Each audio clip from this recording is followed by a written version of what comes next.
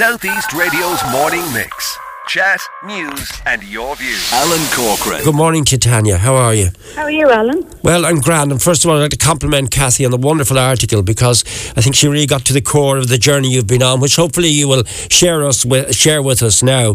This is an incredible story because, first of all, age comes into the equation as well, which is very important. But take us on the journey you've been on, Tanya, please. It's been a bit of a roller coaster. As I speak to you here now, I am multitasking. I have a bottle in Mr. Tighe's mouth to keep him quiet. So literally, we started the whole fertility process in 2017, before we got married, because we preempted that there were going to be some issues. We had been trying. So we started with Dr. Con Murphy down in Wexford. And we were advised that we would need to go down the IVF route.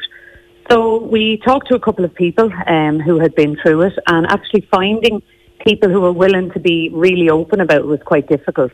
We knew some close friends, obviously, who had talked about their journey.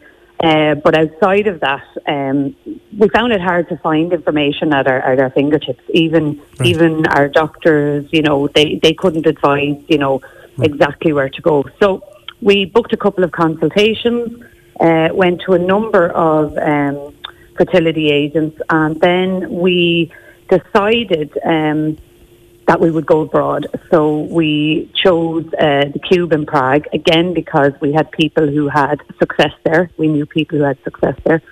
So then we found Dr. Kent Ayres, who's an amazing consultant in Dublin, and he acts as a satellite clinic. So we were able to get all our prescriptions and our meds done in Dublin and our scans in Dublin. Right. And then we had a coordinator assigned to us from the Cube, and they were excellent. So communication was key. And so we had 4 failed rounds. Okay, can I stop you there, Tanya, and ask you, as you had 4 failed rounds, they say never ask a lady your age, but I know you won't mind sharing. You were 41 when you eventually got pregnant, is that right?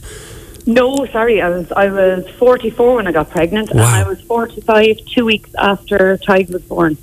45, right. So, I mean, it's a really hopeful message for people this morning you're sharing with us, isn't it? 45 years of age.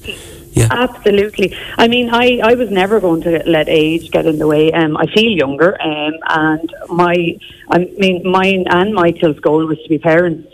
He really wanted me to be a mum. I wanted him to be a dad. And being honest, if Tighe wasn't sitting here, I think we'd still be on the journey. We just weren't willing to give up hope. Right. Can you share with us then, say, the downside of all of this? Because we talk about the cost. It's extremely costly, but you suffered, was it 4 failed attempts then? 4 failed attempts. And on the second one, we were ecstatic because I was pregnant. And then that turned out to be an ectopic pregnancy, which was devastating, not only because of the loss, but because when you're doing IVF, time is of the essence. So obviously I had to wait because emotionally and physically it took a lot out of me. But again, the support we had around us was just amazing, from our families to our friends. So I mean, the cost is huge. We don't for any second take for granted how privileged we are to have 2 ages coming in. We sacrificed an awful lot. We don't look at it as a sacrifice, particularly now that we see this little man. But we didn't go on holidays. We'd bought a house. We didn't do the things that we wanted on our house. This was our priority. And if you are in the fertility on the fertility journey, you have to prioritise it. And I mean, you will get the money. The money comes from somewhere because you're saving constantly for the next round, it cost you in total what, Tanya? Near over 35,000 euro? 35 to 38,000 euro, yeah. But he's priceless. And we don't even think of the cost, we don't even think, well, what could we have done with that money, because he's here, know. And he's what you wanted. Yeah. But I mean, the one thing that we do find really difficult is when we think of people who don't have the 2 ages coming in, and there are other European countries where there's 2 to 3 rounds available for people, and that's not the case in Ireland. I know there was a proposal to bring it in, but they were talking about people under 30 being prioritised, and there was a lot of stipulations. And I mean, if you're yearning to be a parent, it doesn't matter what age you are, it doesn't matter your circumstances, that yearning is there, and it's just a feeling like no other, is, thinking that you won't become a parent. Like you and Michael both lead very hectic, busy lives. So had you kind of put it on the back burner to start a family, and then all of a sudden you found yourself... Yeah. Is that the way it worked? Well, I was doing 2 jobs at the time. So I worked for Tusla in childcare, and I had the gym in Gorey. So I was literally going from one job into the other. So that was the first thing. So I basically gave up the gym and obviously kept my full-time job. But it was just, I became a little bit selfish. And I know that word, I know Kathy, when I said it, she said, well, that's not selfish, prioritising yourself. But you do have to say no. You have to prioritise you and how you feel. And as a couple, you have to prioritise the time together. Right. Because you have to really be on the same page, It's very tough because as a woman, you are injecting hormones into yourself constantly. Then when it fails, you're taking your downtime. You're coming to terms with it. It's a roller coaster. It's the only way I can describe it. And in the article, I described it like drowning at times. That you're in a pool, and when it doesn't work, you're underneath, and then you have to take a breath, come back up and pick yourself up and say, look, are we going to do this again? Was it the athlete in you, Tanya, that made you continue, like a marathon runner? I'm going to get to the end of the line. So every time you got the disappointment of the failed attempt, and I can hear him in the background there, it's a wonderful sound to hear. I mean, was it the persistence of the athlete in you that said, I'm going to do this? I think so. But also, I mean, I'm from a large family. There's 6 girls in my family, and I have 1 brother, and they all have kids. So I've been practicing for this for years. I mean, I love my nieces and nephews. I love the kids that I work with. I just felt this is me. Like, I have to be a mom, and I just wasn't going to give up, and nor was Michael. Which I'm very lucky for his support. You also say there needs to be You also say there needs to be far more open conversation regarding infertility. What do you mean by that?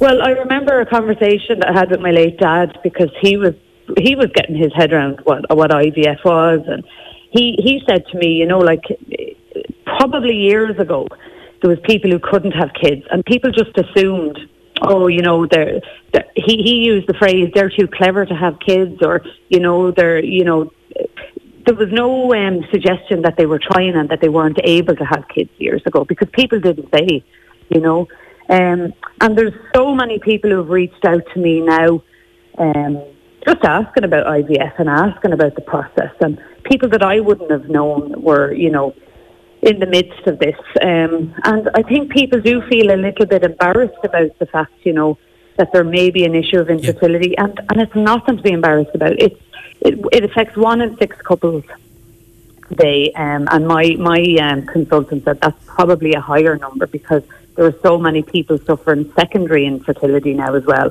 where they'll have 1 child and they struggle to have a second child, and that's huge as well. And it's just as difficult when you've decided you're going to have, more than 1 child. It's just as difficult as not being able to have 1. It's the same yearning, and it's not talked about openly. And I just think it should be, because then people would have, more knowledge on where to go, what to do, tests, the assessments. You say it's not talked about openly, so you and I are talking about it openly this morning. How else do you think it should be talked about openly? How would you like to see it done? Well, I know for us, when in the beginning, it was only because of people that we knew, that we sat down and chatted with, and then all of a sudden, when we were on the journey, people that we didn't know had been through the IVF process started to open up to us, I think there should be more help forums. I think in your own doctor's surgery there should be more information, because it's a subject as well that people struggle to basically bring to the forefront, because number one, maybe they don't want to admit that there's an issue, so they put it on the back burner. And that's something that I would advise people, if there's any inkling, no matter what age you are, I suppose get it looked at straight away, because there are things you can do when you're younger to preempt. That's the question. Can you do it earlier? Could you do it if hindsight is a wonderful thing? Would you and Michael have looked at this, say, when you're in your 20s or 30s? Absolutely. Yeah. Girls nowadays, women in general are leaving it later to have kids. And I mean, they wait for the time to be right. Even before you're considering getting pregnant, there are ways to look at your fertility. So, I mean, you can have your AMH levels checked, which is your egg count. You can have in-depth scans done to check that there's no signs of endometriosis or blockage of your tubes. These are all things that you can do well before you go, I want to get pregnant, I'm having a baby, so that you will know if any of these issues exist. Same with men, and again, I think it's quite harder for men to even accept that there may be an issue of infertility on their part. Having your sperm count done. Again, things that people sometimes shy away from, but if you do get a handle on it earlier, you've a chance. A much higher chance, Fabulous story, Tanya. 2 questions to round off. First off, talk to me a little bit about your Instagram page. You've dedicated it to your love of home decor and all your IVF issues and baby updates on Tig. What have you called it? How can people access it? Oh, it's called Home at Wild Rose. That's the name of our house. And people are probably sick of dog photos, house photos and baby photos, but I have too much time on my hands at the moment, Alan, sitting at home on maternity leave. Well, and the final question, I've left this to last, because where there's life, there's hope, and you mentioned the word hope on so many occasions with us. You now have the life in your arms, which is baby Tig. What was the moment like for you and Michael when Tig arrived? Oh, I can't even describe it.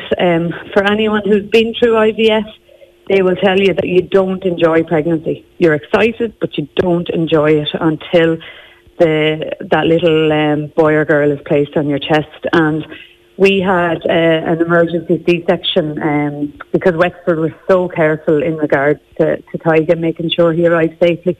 And whoever delivered Tig had a sense of humour, because they placed his little feet over the sheet first. So all we seen was these 2 little feet, and the tube just went to pieces. But it's indescribable, just indescribable. The feelings that we had when he arrived, and even now we're still pinching ourselves. I'm delighted for you, and I know you work so tirelessly with Tusla. I remember being in St Aidan's Daycare Centre when you and I had a really good long chat about the work you do there. So to you and Michael and to baby Tig, well done, fabulous story. Thanks for sharing it. Thanks so much, Alan. Thank you. Southeast Radio's morning mix. Chat, news and your views.